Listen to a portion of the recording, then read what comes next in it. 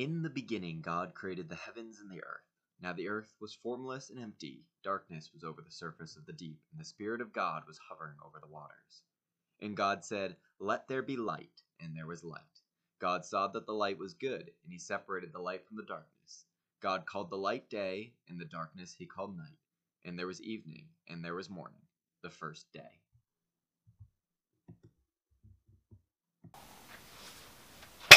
Oh, now, Clarity, are you down here?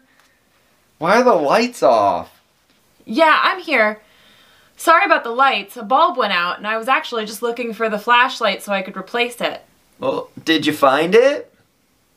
Yeah, I got it right here. But wait a minute, though. Wait, for what? It's just so dark in here. I mean, I can't see anything. It kind of reminds me of the beginning of the creation story. Okay, but could we turn the flashlight on? I feel a Bible story coming on here. And I'm not a big fan of the dark. Sure, here. Wouldn't want you to be scared. I'm not afraid of the dark. I just prefer the light. Of course. Anyways, with all those lights out, it reminded me of when God created the world. Seriously? All the lights being out reminded me of was that I should have picked up those Legos earlier. Makes sense. I was thinking that even though it was dark and I couldn't see anything, everything was all still out there. But did you know that when God created the earth, it was dark, but there was nothing out there at all? Really?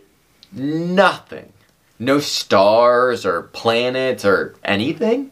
Nothing. The Bible said that there was only a void and that the darkness was over the face of the deep. The Spirit of God was there, though, just hovering over the waters. Aha! What?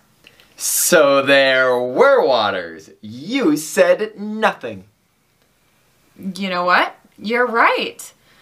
You know, the Bible starts on the day God created the earth, but I suppose he could have created other things like those waters earlier, before we even started the Bible. Oh yeah, I guess that makes sense. So God was there, just hovering over the waters in the dark, and he said, "Let there be light."